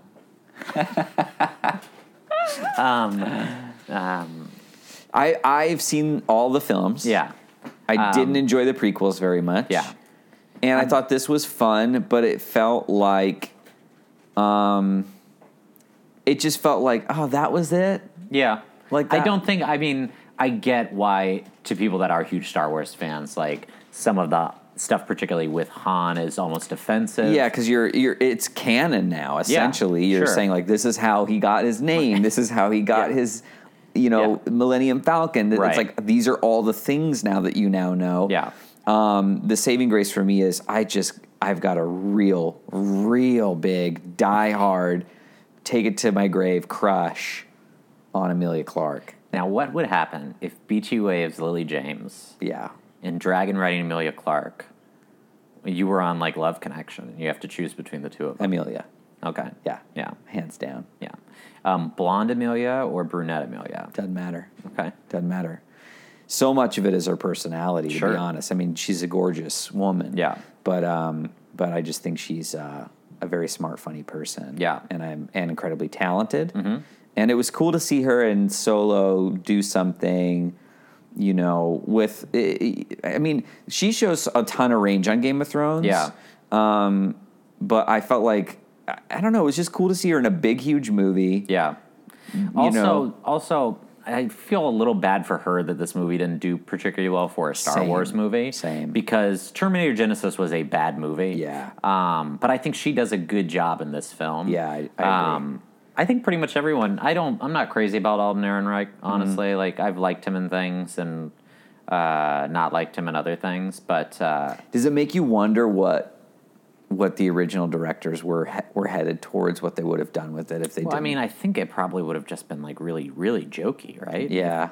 Because that's what those guys are. Yeah. And I think, people kind of use that as they didn't let Lord and Miller do their thing. I mean, there's no way a Star Wars fan would have liked what Lord and Miller did with the movie either. They would have probably been angrier about that. Yeah. At 43, and we'll only talk about I'll only basically mention this because I know you're seeing it tomorrow, so I don't want to spoil anything, is A Simple Favor, which also just came out. Anna Kendrick. Directed by Paul Feig. Mm-hmm. I'll say there's a great little Linda Cardellini scene in it. Oh, great. Yeah. Playing a very different character than you've ever seen Linda Cardellini play before, I think. Yeah, similarly to a lot of these other movies, it just unravels a little bit for me. There's some high concept stuff I think that can't fully pay off. At 42, I have Thoroughbreds. That would be in my top 20 for sure. Yeah, I see that. It's a directorial really debut. Yeah, really good dark comedy, really good performances. sadly, Anton Yelchin's final. Yeah. And he's very good in it. Very good, yeah. And I love both Anna Taylor-Joy and Olivia Cooke. Same. And they're both great in this. Yeah, really well shot. Yeah. Just like, yeah, it's sort of, to me, if you're going to do that kind of a dark comedy, it's the exact tone you're hoping to strike. And the cinematography and music all support it. Right. They're all working in harmony with each other, and it felt very well thought out and conceived and executed. Yeah. And also, the first time I saw Paul Sparks act in anything, it was like in a 100-seat theater in a play with Michael Shannon in New York. So it's always fun to see those What two play guys. was that? I think it was called Lady. Okay. It was about like three guys hunting. He's had a nice little film and TV career these last 6 or 7 years. Yeah. And especially, it's interesting to see him do roles like this now, because I feel like his first kind of like breakout thing was Boardwalk, where he was very, very character-y. And if you didn't see Boardwalk, the next thing you probably would have seen would have been House of Cards. Yeah. Where he's kind of just a normal journalist guy. 41, I have Chappaquiddick. I just thought this... I mean, I kind of knew the story. I just thought learning more about the story was interesting, which is why I think I have it where it is. Yeah. I didn't see it. Yeah. Chappaquiddick. The most fascinating thing about Chappaquiddick to me was it happened the same weekend as the moon landing. Oh. So it sort of got buried because we landed on the moon at the same time, which I Or just think it's... did we? Well, all right. Joe's a big conspiracy guy. I'm really not. I love the idea of just becoming one in that moment, though. 40, and probably people will think this is maybe too high. I have Ocean's 8. That's way too high. Way too high, Craig. I just think the performers are all so good, and if it wasn't for the bad direction and the pretty bad script, it would have been great. Anne Hathaway is incredible in this movie. She's good. It's the best thing she's done in a long time. The opening scene with Sandra Bullock's opening scene is great. Yeah, but there's no way I'd putting that movie above You Were Never Really Here and Thoroughbreds, and even Ready Player One I would put above that movie. It's just as more fun. Yeah. The Oceans, it felt like a complete waste of everyone's talent. Yeah. Like, you watch Ocean's 11, it's like everyone gets a moment. Yeah. Everyone's like funny and charming and whatever. And this movie is like, you have all these amazing actors, and like Sarah Paulson, like what? It's like it could have been anyone. Listen, I get all this. I mean, here's the thing: the way these are grouped together, they're probably in like groups of 15, where like you they're can all kind of really similar. like change them up. 39, I have We the Animals, which I know our friend Matthew Scott Montgomery truly loved. I didn't see this movie. I thought there was some. I mean, I feel like I'm repeating myself over and over again, but I thought there were some really interesting ideas in this movie, and some of the filmmaking didn't work for me. Okay. 38, I have The Equalizer 2, and that's simply because I'm a sucker for a Denzel Washington action movie. Sure. I loved the first Equalizer. This one is not as good. Yeah. But I love Denzel. He's my favorite movie star. Yeah. He's great. 37, I have Operation Finale, which also just came out a few weeks ago, I guess now, which is about the hunt for Adolf Eichmann. Yeah. It very much feels like... It's interesting watching this in the same year that I rewatched Munich and being like, well, Spielberg's a great director, and this is like either Chris Weitz or Paul Weitz, I can't remember. Yeah. Is a good director. Mm-hmm. It's of course, Ben Kingsley's great in it, and Oscar Isaac does a good job, but I feel like with a better director, it would have been a great job. I just feel two things about this movie. I thought it was fine. Yeah. And really interesting story. Yeah. I think probably would have made for like a better documentary, like a really good, if you really went in there and tried to make a good something fell. Ghost. It was a ghost. The other thing is, as good as Ben Kingsley is, it's just, this is my own shit. Like, he's so memorable in Schindler's List. Yeah. To then play the Like architect of the final Holocaust? solution, Yeah. it's just too much of a leap for me. Yeah. There isn't anyone else that kind of looks like the guy in real life that could do this. It's a weird thing. It also, there were parts of the movie that it really felt like they wanted us to feel bad for Adolf Eichmann. Yeah. which was an interesting choice. Yeah. And then he sort of has this turning moment, like really late, but strange. And Nick Kroll's got a little part in there. Yeah, and I love Nick Kroll, but this is similar to we talked about this when we did the Oscar Should Go To. I know he's done this now in a couple movies, and I don't want to hinder anyone from being in a movie. Like, good for him. He's not bad in this movie. But it is jarring. It was like seeing David Cross and Bob Odenkirk both in The Post. Like, seeing them together. And I don't know, Nick Kroll, both with this and Loving, like, I just can't... he's not at a point yet where I can take him seriously enough, where I don't see Bobby Bottle Service as... It's hard when someone is so funny. Uh-huh. When, like... And it's even harder when they're serious funny. Yeah. Like, they play characters that play everything completely real and straight. Right. And so then, yeah, it does take a little suspension of disbelief. And also in this movie, with the exception of Ben Kingsley and Oscar Isaac, it's not really memorable, like, super known people playing any of the other roles. Yeah. So then for, like, your one other known person to be Nick Kroll... Yeah. Stands out a little bit. 36, I have The Little Stranger, which was... it's Donald Gleason. It's like this gothic pseudo-horror British film. The end really stuck with me. It really made me think about things, which is why it's so high for me. Because throughout most of the movie, I was just sort of in and out with it. But then there's sort of a last image at the end that has stuck with me since then. Did you see it? Nope. No? 35, I have Game Night. Didn't see it. Heard it's fun. Had fun. Yeah. Liked it. Love Rachel McAdams.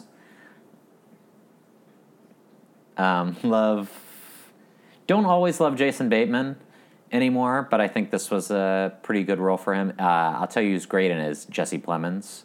Gosh, he's good. Just an incredible performance. He's really batting 1,000 right now. Yeah. He doesn't make a wrong choice. No. If you had told me after season 2 of Friday Night Lights that he was going to be the guy, Jesse Plemons was going to be the guy, and not only that, he would be married to Kirsten Dunst, I don't know what I would have done. It's so true. He's been the most consistent person from that show. I mean, Connie Britton and Kyle Chandler have worked a ton also, but not... And Michael B. Jordan. Yeah. Oh, yeah. But, like, Jesse Plemons is like, I'm going to say this. We're talking about films. He has Philip Seymour Hoffman potential for me. Like, he's that good. Yeah. And has that... He can play comedy and play drama with the same... And he picks projects extremely well. Yes. At 34, I have Crazy Rich Asians. Really charming. Yep. Really fun. Super charmed. Thought it was a little overstuffed.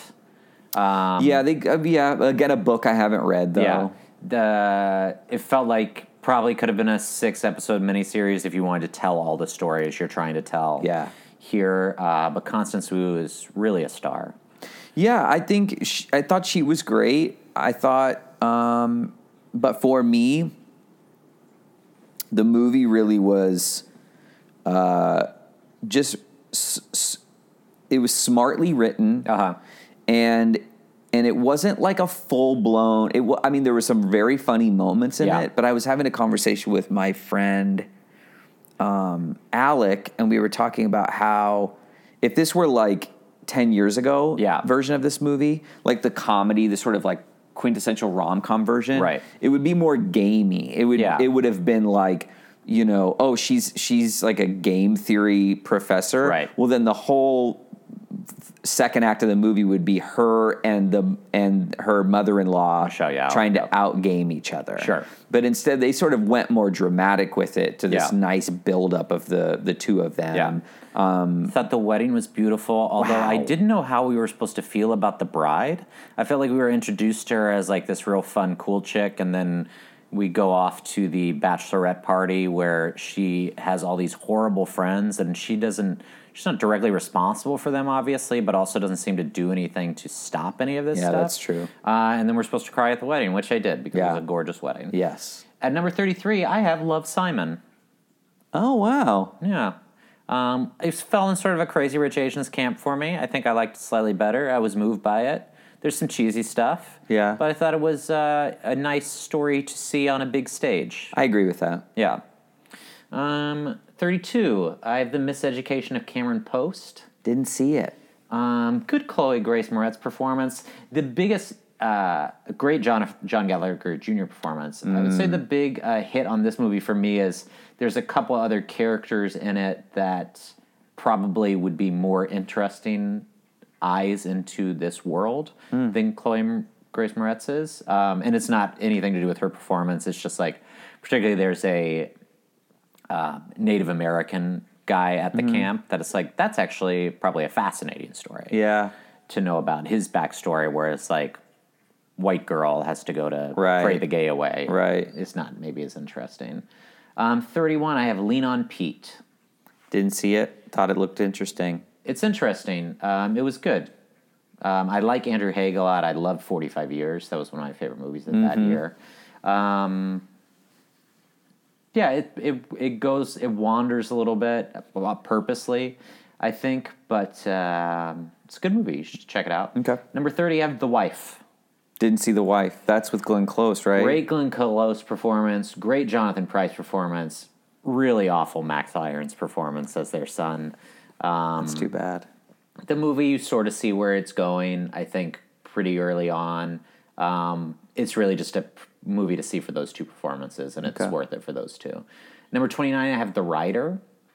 Dang it. I really wanted to see that one. This movie's super interesting because the whole time I was thinking, oh, I guess it was really hard to find people for these roles because the acting is interesting, but it's not great. And then reading about it, basically Chloe Zhao just cast The People.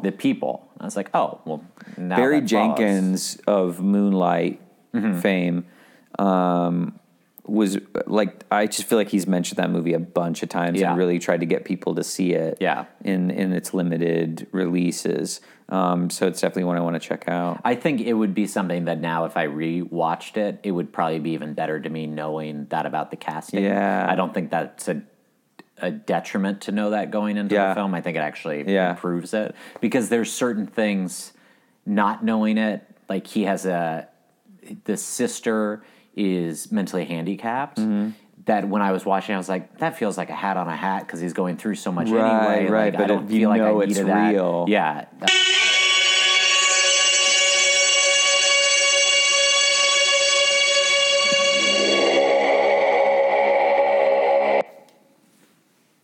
Okay, we're back. We took a brief pause because we're getting into good stuff. Top 28. Woo! Number 28, I have Blind Spotting. Didn't see it. Really interesting balance of like friend comedy, dramedy with a lot of social issues. There's a moment late in the film of almost, it's just played as realism, but it almost feels like magical realism that didn't really work for me, which drops it down for me. But interesting movie. Who's in that? It's from Hamilton. Sure. He wrote it as well. Number 27, I have Blockers. I haven't seen Blockers. Wow, you loved Blockers. Blockers, I tell you why. The daughters are all great in it. Okay. I don't think John Cena and Ike Barinholtz and Leslie Mann are all very good in it. I don't have an issue with any of their performances, but I think the daughters are all great. It actually would have been a better film if it had focused more on them. Yeah. And it has a nice little emotional core to it, particularly at the end, that I appreciated. Good to know. Number 26, I have Isle of Dogs. Oh, gosh, I didn't see that either. That's okay. I love Wes Anderson. This is maybe one of my least favorite Wes Anderson films, honestly. But it's still Wes Anderson and it was still good. Top 25. Here we go. 25, I have Annihilation. Yeah, that's in my top. That's in my top 10. Yeah. There was so much of it I loved, and then I think it was particularly like just the CGI at the end of the movie. With The Thing. Yeah. I liked it. Yeah. Love the bear scene. I think that's one of the most memorable scenes of the year. It's just a really, for those of you who haven't seen it, highly recommend it. It's Garland, right? Yeah. Who did Ex Machina. Who did Ex Machina and Never Let Me Go. He wrote Never Yeah. Let Me Go. Yeah. It's just like bleak and beautiful, and the music and the performances are very subdued. Yeah. And it's just it's one of those movies that I just found myself thinking like, wow, I need to be more creative. Yeah. Someone just made this up. Yeah. And I know there's more It's stories. a book. It's a trilogy, I believe. It's one of those stories where you're just like, wow, you could really just make anything up, guys. Yeah. Go for it. 24, I have Beirut. Didn't see Beirut. I tell you why I liked Beirut. It just Interesting. seemed like the adult movie that they don't make anymore. Okay. I think I don't even. It's not based on a true story. It's like a fictional, like sort of like this happened in the world, but this story Is this the didn't one really with John happen. Hamm? Yeah. Wow, this came and went. You loved it. I really liked it. Okay. I just had a good time watching it. Okay. 23, I have Ant-Man and the Wasp. Oh, yeah. I think I could put together a pretty good argument that of any mini movie series within the Marvel Universe, Ant-Man may have the best 1-2 punch. Interesting. I would agree with that, probably. Yeah, because Iron Man 2 is one of the worst Marvel movies, I think. Guardians 2, I actually liked better than most people, I think, but the main plot I did not think was good. Thor 2. Avengers 2 is not good. Thor 2 is not good. Captain America is probably the closest. Yeah. I think Captain America 1 would be my least favorite of the 4 movies. But Winter Soldier is great. So yeah, I don't know. I just liked it. Yeah. I like all those people. Yeah. I enjoyed the movie. For me, it's I also had fun watching it, and but it wouldn't crack any of my top lists just because it was like, yeah, that's fine. Yeah. 22, I have Won't You Be My Neighbor, which is the only doc I have on the list because it's the only doc I saw this year. So I didn't see RBG, I didn't see Three Identical Strangers, but I just felt like I was moved by this story, which is why it's so high. But I felt like anyone could have done it, and I would have been moved by it the same way. Yeah. Like I don't know that that's particularly a filmmaking feat as much as what Fred Rogers did. Yeah, basically, you could just YouTube a bunch of Fred Rogers clips, and you would get it. Right. You would get the gist of it. They're just sort of sequenced in a way, and the story, you get a little more behind the scenes about his life, and it's like, if you're not emotional watching that movie, then, check your pulse. Yeah, it's that kind of a thing. something's wrong with you. It would be a red flag if you heard someone say that it didn't do anything for him. Yeah. 21, I have Upgrade. Oh, I didn't see that. It's with Logan Marshall Green. Yes. It was dope. It was just like a dope sci-fi action movie. I thought the world building was really good in it. The creation of... Is that streaming now? It might... I'm sure it's on... I know it's on iTunes. Yeah. I don't know if it's on any networks. I definitely want to see that. I just thought the tech in it was really cool. Cool. 20, I have Disobedience. Another one I really want to see. Wow, you say you love Rachel McAdams. I know. And It yet was... You've missed all of her movies this year. This is the problem, is like these... Disobedience was playing at like the ArcLight and like the AMC Sunset, and I just couldn't get over there. Yeah. And it comes out at a time where you've got like 5 movies coming out a weekend. Sure. It does 2 weeks and it's gone. Yeah. A really good movie, really nice character study. I think Rachel McAdams is actually the most interesting character in the movie. Oh, good. And we see it a little bit more through Rachel Weisz's eyes because she's sort of the formerly insider, outsider coming back into the world. Okay. I think if it had flipped, it would have been even more interesting for me. 19, I have Juliet Naked, which I know you haven't seen. I haven't seen, We but I talked want about that to. earlier. You really liked it. Really liked it. Rose Byrne and Ethan Hawke are just both great in this. And it uses Chris O'Dowd really well. Good. I like him a lot, but I think Yeah. it sort of depends on how you use him, but I think he's used really well in it. Just really delightful. Just a nice hour and 40 minutes in the theater. At 18, I have Avengers Infinity War. Wow, he loved it, folks. I liked it quite a bit. I think the thing I maybe like most about it is I really appreciated what a good job they did of juggling all the characters. Very impressive. Yeah. It's really, I just watched it for the second time a couple weeks ago, and I that was my takeaway. I was like, man, I don't know how you do this. Yeah. Like what that whiteboard looks like. Yeah. When you're trying to get all these stories to work and care about everyone. You've got huge movie stars. Yeah. And you have to serve them all. Yeah. You know? It is the only confusing thing with all the movie stars to me is the fact you have all these characters in this universe and you couldn't figure out a way to just like fit in like a quick Hawkeye cameo or Ant-Man. I think maybe was shooting at the same time, so I get why they couldn't maybe fit him into the world. But to just have a throwaway line being like they're both on house arrest when you have 40 other characters in the movie felt weird. I listened to this podcast with Chris McQuarrie talking about Fallout. And Jeremy Renner's not in that movie either. And what was the deal there? Is it because he broke his arms doing tag? Because he broke his arms doing tag. Did he really? Yeah. How did he break his arms? He like did a Fell stunt backwards? or something and like broke his arms. McQuarrie just made it seem like it was a scheduling snafu that then ended up he couldn't do either. It was like McQuarrie is shooting so much from the hip on this massive movie that he can't give you dates. Yeah. And so he's like, I need you, but I can't give you dates. Right. And Avengers is like, we might use you, but we're not totally sure. Yeah. And it just, then both of them didn't. Yeah. All right. 17, I have the other Marvel movie of the year, Black Panther. Yeah. Which, I mean, I think is an upper echelon Marvel movie. I actually think Infinity War is probably maybe a top 5 for me Marvel movie of the 20 movies we've had so far now also. And I think that's mostly because of the villain, which I think usually is where Marvel fails. I think now they have maybe only 3 good villains in all the movies, really good ones, and I think it's Thanos, Killmonger, and Loki. But I don't think any of the other, even though they've had great actors, I don't think any of the other characters have been particularly interesting to me.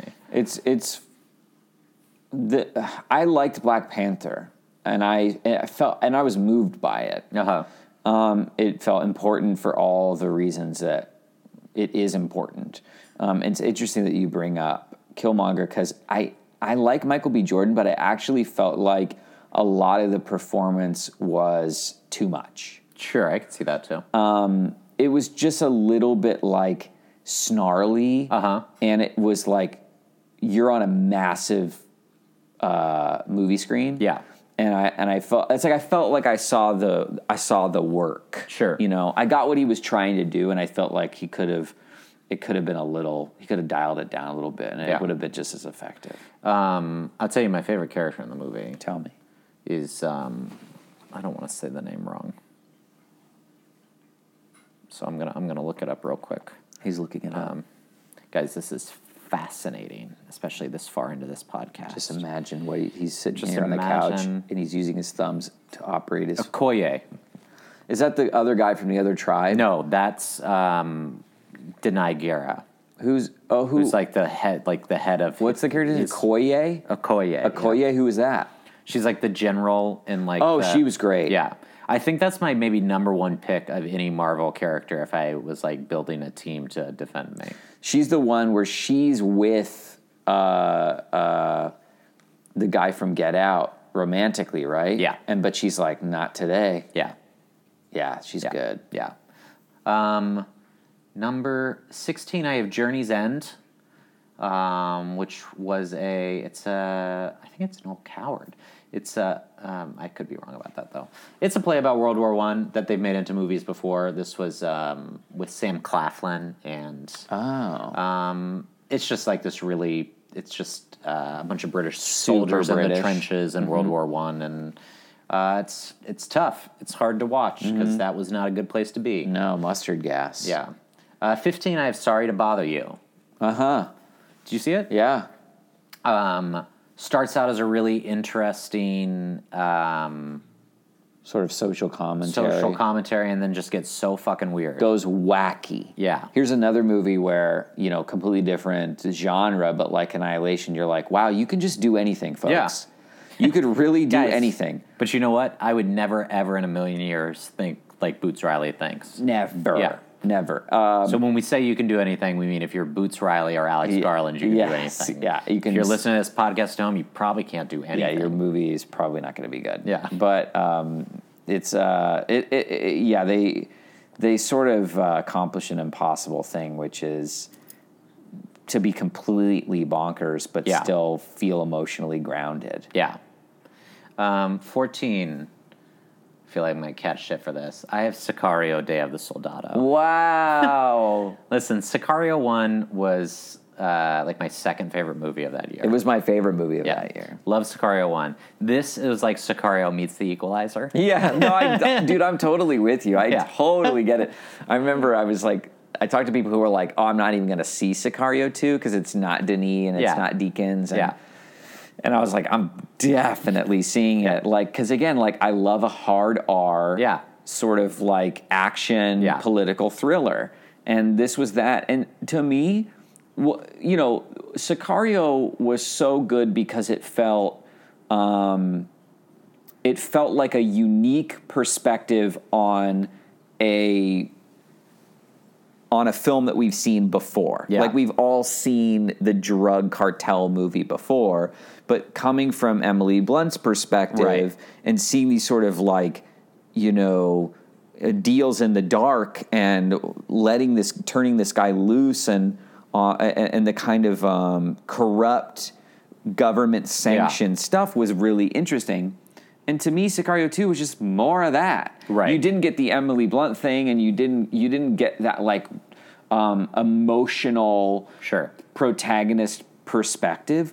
But to me, it was like doing that again would have been a mistake. So this was just like it was like Sicario 1 sort of like on coke. Yeah, it was like Real World Logan. Yes.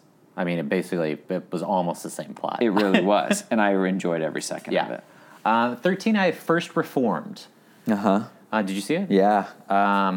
Great central performance. Amazing. Ethan Hawke's really just amazing in this movie. And Amanda Seyfried is quite good in this movie, too, I thought. It takes a real bonkers turn also at the end that I'm not sure it fully earned for me.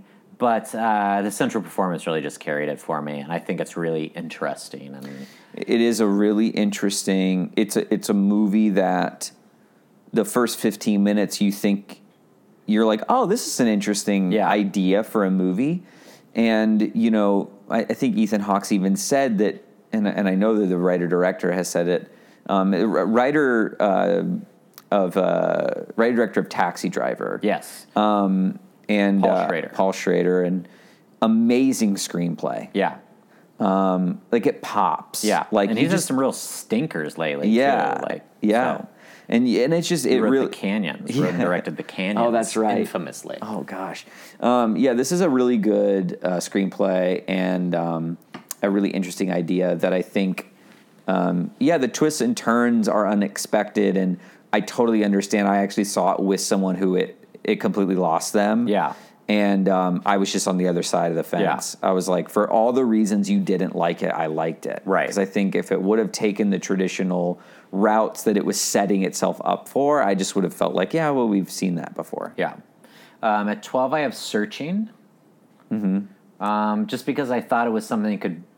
it's the only reason. I thought it was a good thriller, and I thought the way it was made, it could very easily have been horrible. Yeah. And I was super impressed that they made it work. Very impressed. Yeah. Very impressed. Again, a really young writer-director. Yeah. This guy had basically like... He shot a Google Glass commercial on spec. No one asked him to do it, and he took this like trip to India, I think it was, and filmed the whole thing on Google Glass as essentially a commercial for them. Then Google hired him to make commercials for them. Yeah. And then this is his first like big movie. He's like 26 years old or something. And it's so smart. It's such a... I was saying to someone the other day that there's something so satisfying about a whodunit that no other film genre can quite capture. Yeah. And so if it's done really well, it's just like, it's a total blast to watch something like that. And it would be fun to go back and rewatch it knowing what the you know. result, to see the little... Because I think... Because I know there's a bunch of stuff built in. Yeah, and they set stuff up so well. My only criticism, and it is it's just to be nitpicky, is the way that they're using the technology to show you this story. I felt like the acting could have been even less. Yeah. Like I felt like, I think the cat's knocking things over. Deborah Messing I thought was really good. Yeah. But it would have been even more interesting to me to see someone that like I didn't even know. Sure. Just someone that's like throw it all Yeah. away, you know? Yeah. Number 11, I have Incredibles 2. It was just great. It's a great little Pixar movie. Yeah, it was good. It wouldn't be in my yeah. it wouldn't be my 11th choice, but Yeah. I respect it. That's fine. I just enjoyed it. It was good. Number 10, I have Hearts Beat Loud. I haven't seen it, and I'm so sorry. You need to see Hearts Beat Loud. Yeah. I think you will love this movie. I know I need to watch it immediately. Boy. Yeah, I know. Nick Offerman just getting the band together. getting a band together with his daughter. What's not to like? It's a delight. Just a real. It's a cold beer or a cup of ice cream. Just makes you feel good. Day. Yeah. Number 9, I have Hereditary. Ooh, he loved it, folks. It's spooky. Yeah, A lot of tension in that movie. yeah. There's an image that I won't say because it's a massive spoiler that will stick with me for the rest of my life. Yeah. I don't know what else to say. Yeah, it's really well done, and it seemed like it was also kind of polarizing. Some people were like, it wasn't scary, and some people were like, it was the scariest movie I've ever seen. I think because there was a lot of like, this is the scariest movie ever. They did release, they released a trailer that I felt like was misleading. Yeah. Where they said like they had like tested it on people, Right. and it was like the scariest movie of the decade. Yeah, because it's not scary in that way. It's not a horror film. Like, it's not The Nun. Okay, No. You're not gonna, if you just want to shriek and hold on to your date that you go with, you don't go see Hereditary. Hereditary, it honestly, except for the last 15 minutes, is kind of just like a bleak family drama. Yeah, for sure. Yeah. That takes another bonkers turn. It's Mm-hmm. bonkers movies. Number 8, I have The Death of Stalin. Didn't see it. Wow, that's way up there for you. Yeah. You loved In the Loop. Writer, director of In the Loop, and creator of Veep, Armando Iannucci. Just great performances. I particularly want to shout out Simon Russell Beale, who's terrific in this movie. Very funny, very, yeah. Did you see Iannucci? Mm-hmm.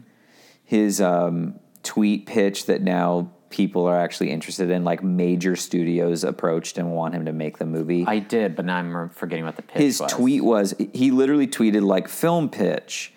Trump is like drugged and taken to some like warehouse in the middle of nowhere where they build a White House and they hire actors to play his staff and everyone so that he thinks that life is going on as normal, right, while the people are saved from his future presidency in the real world. He tweeted that, and then legitimate like 5 studios were like, can you write that movie? How much money? Yeah. Number 7, I have Leave No Trace. Oh, wow. Okay. It'd be like top 20 for me, probably. I just thought it was a really nice story. I thought the girl was great in it. I thought Ben Foster was good. Yeah. And it was nice to see him. I mean, he's still like playing an affected character, but I feel like a lot of times we get Ben Foster in almost bonkers mode. Yeah, he was nice where he's like a little more even keel. Yeah, I agree. Yeah, my comment sort of is along those lines, which would be that it doesn't over dramatize anything. Right. It's a really simple, small movie and doesn't try to be anything more than that. Like, if there was going to be, it's the writer-director of Winter's Bone, but it's less dramatic than Winter's Bone. Like, Winter's Bone gets really dark and scary, and, there's a lot of effective dramatic elements. Right. That I feel like with Leave No Trace, it was much simpler and quieter. Yeah. Number 6, we're getting down to it now. I have Mission Impossible Fallout. What a blast. Yeah. So much fun. I would say, for me, the best scene in the movie is the bathroom fight. Great scene. Obviously, a lot of bigger stunts in the movie, but I just thought that was kind of impeccably directed. What's crazy about that sequence is they were supposed to shoot for 3 days, I think. They had blocked for that fight scene. And they ended up shooting for 3 weeks. Like, they came back to it several times. I can't imagine shooting a scene like that for 3 weeks. What in the world? It was like they would, they're editing as they go, and they're like, we're missing this moment. Yeah. We need more here. Yeah. And because Henry Cavill was saying that, like, after the first day, him and Tom sort of checked in, and they were like, oof, we're hurting, because they're really going for it in that scene. He's like, at least we only have a couple more days. Cut to a month later. Yeah. That movie's just good. Mission Impossible is good. They're always good. They've really found, I think, a really smart tone to sell this movie to the biggest audience possible. Yeah. My favorite Mission Impossible movie beyond the first one is 3, which was J.J. Abrams' feature directorial debut. Yeah.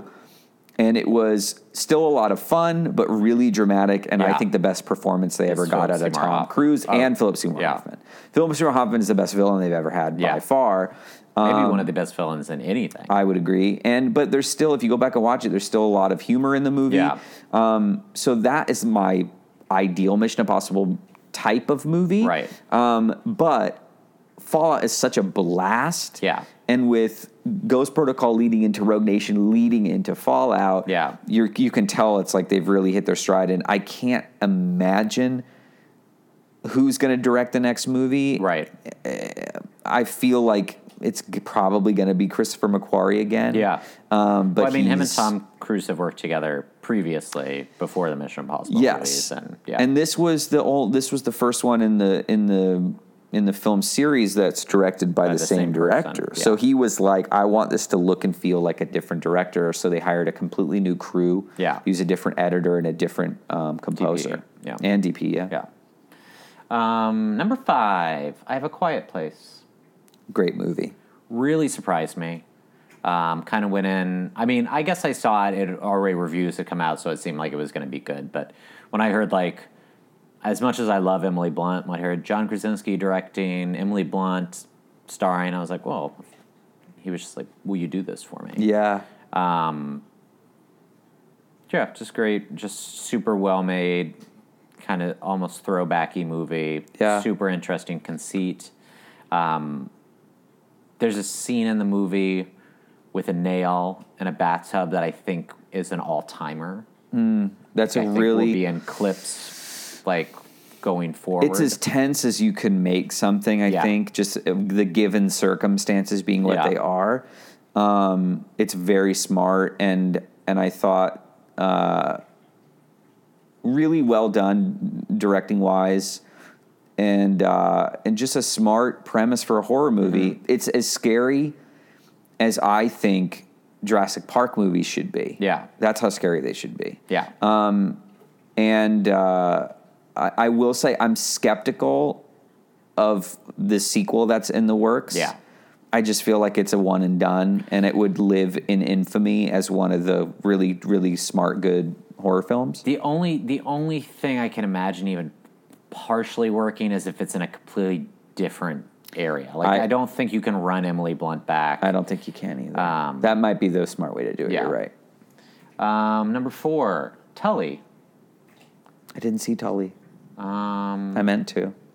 It looked good. Yeah, just again, sort of similar to First Reformed, sort of a performance that carries all of it. Charlize Theron's just amazing in it. There's a twist in the movie that I won't give away, but I think it can really, if you go with it or not, probably really affects how you feel about the movie. Yeah. I didn't actually love it, but it didn't detract enough for me. Okay. Number 3, I feel like this is a movie that if I watched like my top 25 again, could very easily all of a sudden be like 25. But first time through seeing it, I have Black Klansman at number 3. I think there's some scenes in it that are a little stretched out that don't need to be. Like, the movie could have been tightened up a little bit. Yeah. But I don't know. I found it a pretty fascinating story. I thought the main performances were really strong, including my birthday buddy, Topher Grace. I agree. I thought it was really good. I'm a Spike Lee fan. Yeah. I like all of his movies. Yeah. I think he makes interesting choices. I know he got a lot of flack from Boots Riley, Right. For making the cops the heroes, Right. essentially. But I, if you see this movie, I thought the first 10 minutes of it were really fascinating and interesting, and then I thought it struck a nice balance of humor and horror. Right. It's very rare to have a movie that can be that sort of like shocking at what human beings are capable of, and then also make you laugh. Yeah. Number 2, I have Paddington 2. Oh, folks, if you haven't given yourself the gift of watching the Paddington films, they are, dare I say it, perfect films. I would say the first one is a very good film, and the second one is absolutely a perfect film. It's so good. Yeah. Just sit yourself down, make yourself a marmalade sandwich. Yep. Now this is, okay, I'm an ugly crier. Like a film that really gets me is a film called About Time. Oh. There's some father-son stuff in that movie. Do not get me started on About Time. So one of my top 10s from that year. Yes. Criminally underlooked film, I believe. I agree. And my throat closes up and I sob. And Paddington 2, something happened to me that's never happened to me in my life, and I wish I could use it in my acting work.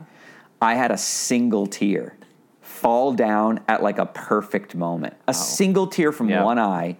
It was incredible. I really enjoyed it a lot. Hugh Grant won the BAFTA for Best Supporting Actor, as he should, and I still think he should get nominated. I feel like this was the very first movie I saw this year. Of 2018 releases, so it's likely that performance will be forgotten by the time the Academy Awards come around over a year later. Maybe Golden Globes. Musical or comedy. Yeah, hopefully, because he is truly tremendous in it. And he's really good. Just a wonderful movie. Yeah. Which brings me to my number 1 movie of the year. I knew it. Is 8th Grade.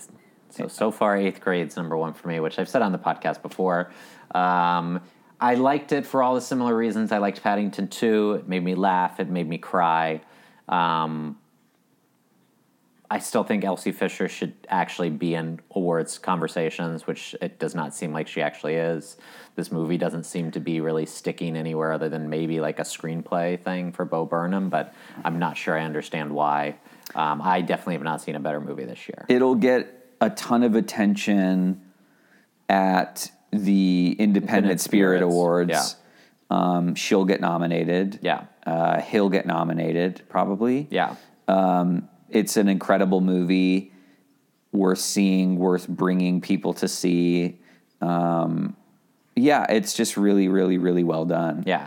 It's stuck around. If you're in LA, I know it's stuck around. It's still in a few theaters in LA, which for a movie of this size, I think is, even though it never had like a crazy week, I don't think is impressive. It's been a couple months now and it's still in theaters. It's just really impressive to have, to come from Bo Burnham, to have him choose to tell this story. Yeah.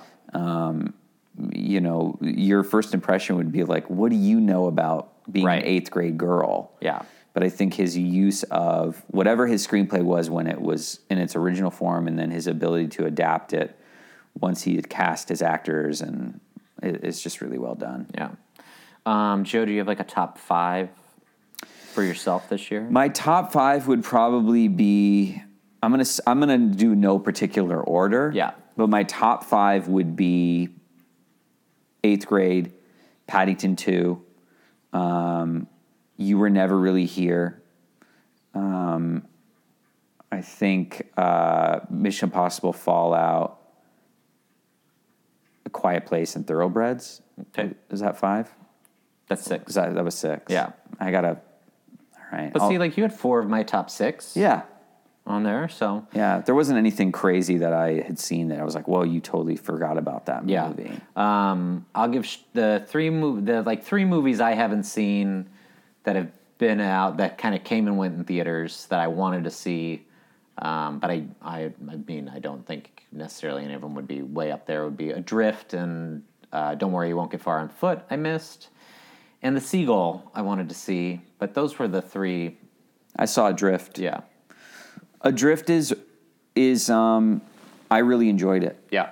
I think you'll enjoy it. It's what you see in the trailer Yeah. is like a sliver of the movie, Right. Which I feel like is rare these days. Yeah. Usually, you're seeing kind of the whole movie. Yeah. But the way the story is told is unique, and I think a really strong performance from Shailene Woodley. Yeah. Usually at the end of the podcast, we ask, what someone's looking for, what their favorite movie of the year was, but we already talked about that. Yeah. So what are there 3 movies you're looking forward to now that the festival season has begun, some movies on their way? Yeah, I'm looking forward to seeing A Star is Born. Mm-hmm. Can't wait. Yeah. Such a strong trailer. Sure, yeah. I was saying as we walked in the movie that I feel like we've seen it every movie I've seen for the last 3 months, and then the movie started 10 minutes late. They weren't playing anything, so they just skipped to the trailer followed by the movie. Yeah. So I bet we would have gotten it. Yeah. Yeah. I'm really looking forward to that. It looks great. The music seems like it's going to be good. I've avoided all early reviews and stuff like that. I'm one of those very neurotic film goers now where I don't want anything in my head. It's even rare that I watch a trailer, but that one's just undeniable. Yeah. I'm also really looking forward to Beautiful Boy. Okay. With Timothée Chalamet and Steve Carell. Mm-hmm. I'm excited to see that. And the trailer we saw today, a film called The Front Runner with Hugh Jackman. Our friend Molly has a part in it. It's a Jason Reitman film who I've enjoyed, and I missed Tully, but it looks really good. I think the 3 I'm most looking forward to after hearing some buzz out of the festivals are Roma. Yeah, that would have been my number 4. The new Cuarón movie. Really looking forward to The Favorite. Yorgos Lanthimos, who I'm a big fan of. And then I guess if I'd have to pick a third, if Beale Street could talk, just interested to see what Barry Jenkins' follow-up will be. Really good. Think about those 6 movies we just named. Yeah. Those all look really good. Yeah. And that's not even naming like Widows, which I'm psyched for. Me too. And First Man, we'll see. I feel like I maybe could take or leave that one, but I'll see it on IMAX. Yeah, I'll see it. Joe, is there anything you'd like to plug? Oh, gosh. Oh, yeah, you know what? I would like to plug my short film. It's called Reception, and it stars myself and my friend Devin Kelly, and we did some film festivals, and now it's on Vimeo. You can just type in Reception, or you can go to the website, receptionshortfilm.com, and check it out. It's a 20-minute romantic comedy, sort of slice of life, just 2 people chatting at a wedding, and I had a lot of fun making it, and people seem to like it, and I'm just trying to get more people to see it. Yeah, really fun, terrific short film. I recommend it highly. You can follow us at The Oscar Should on Twitter. The Oscar Should have gone to on Instagram or Facebook. Rate and review us on iTunes. You can listen to us wherever you listen to your podcasts. We'll be back. This should go up on Monday, so we'll be back next Monday with 2008. With our friend Alec Wells, Slumdog Millionaire, Milk, Frost Nixon, The Reader, and The Curious Case of Benjamin Button. Megan will be back from Spain by then. So until next time, thanks for listening. Bye.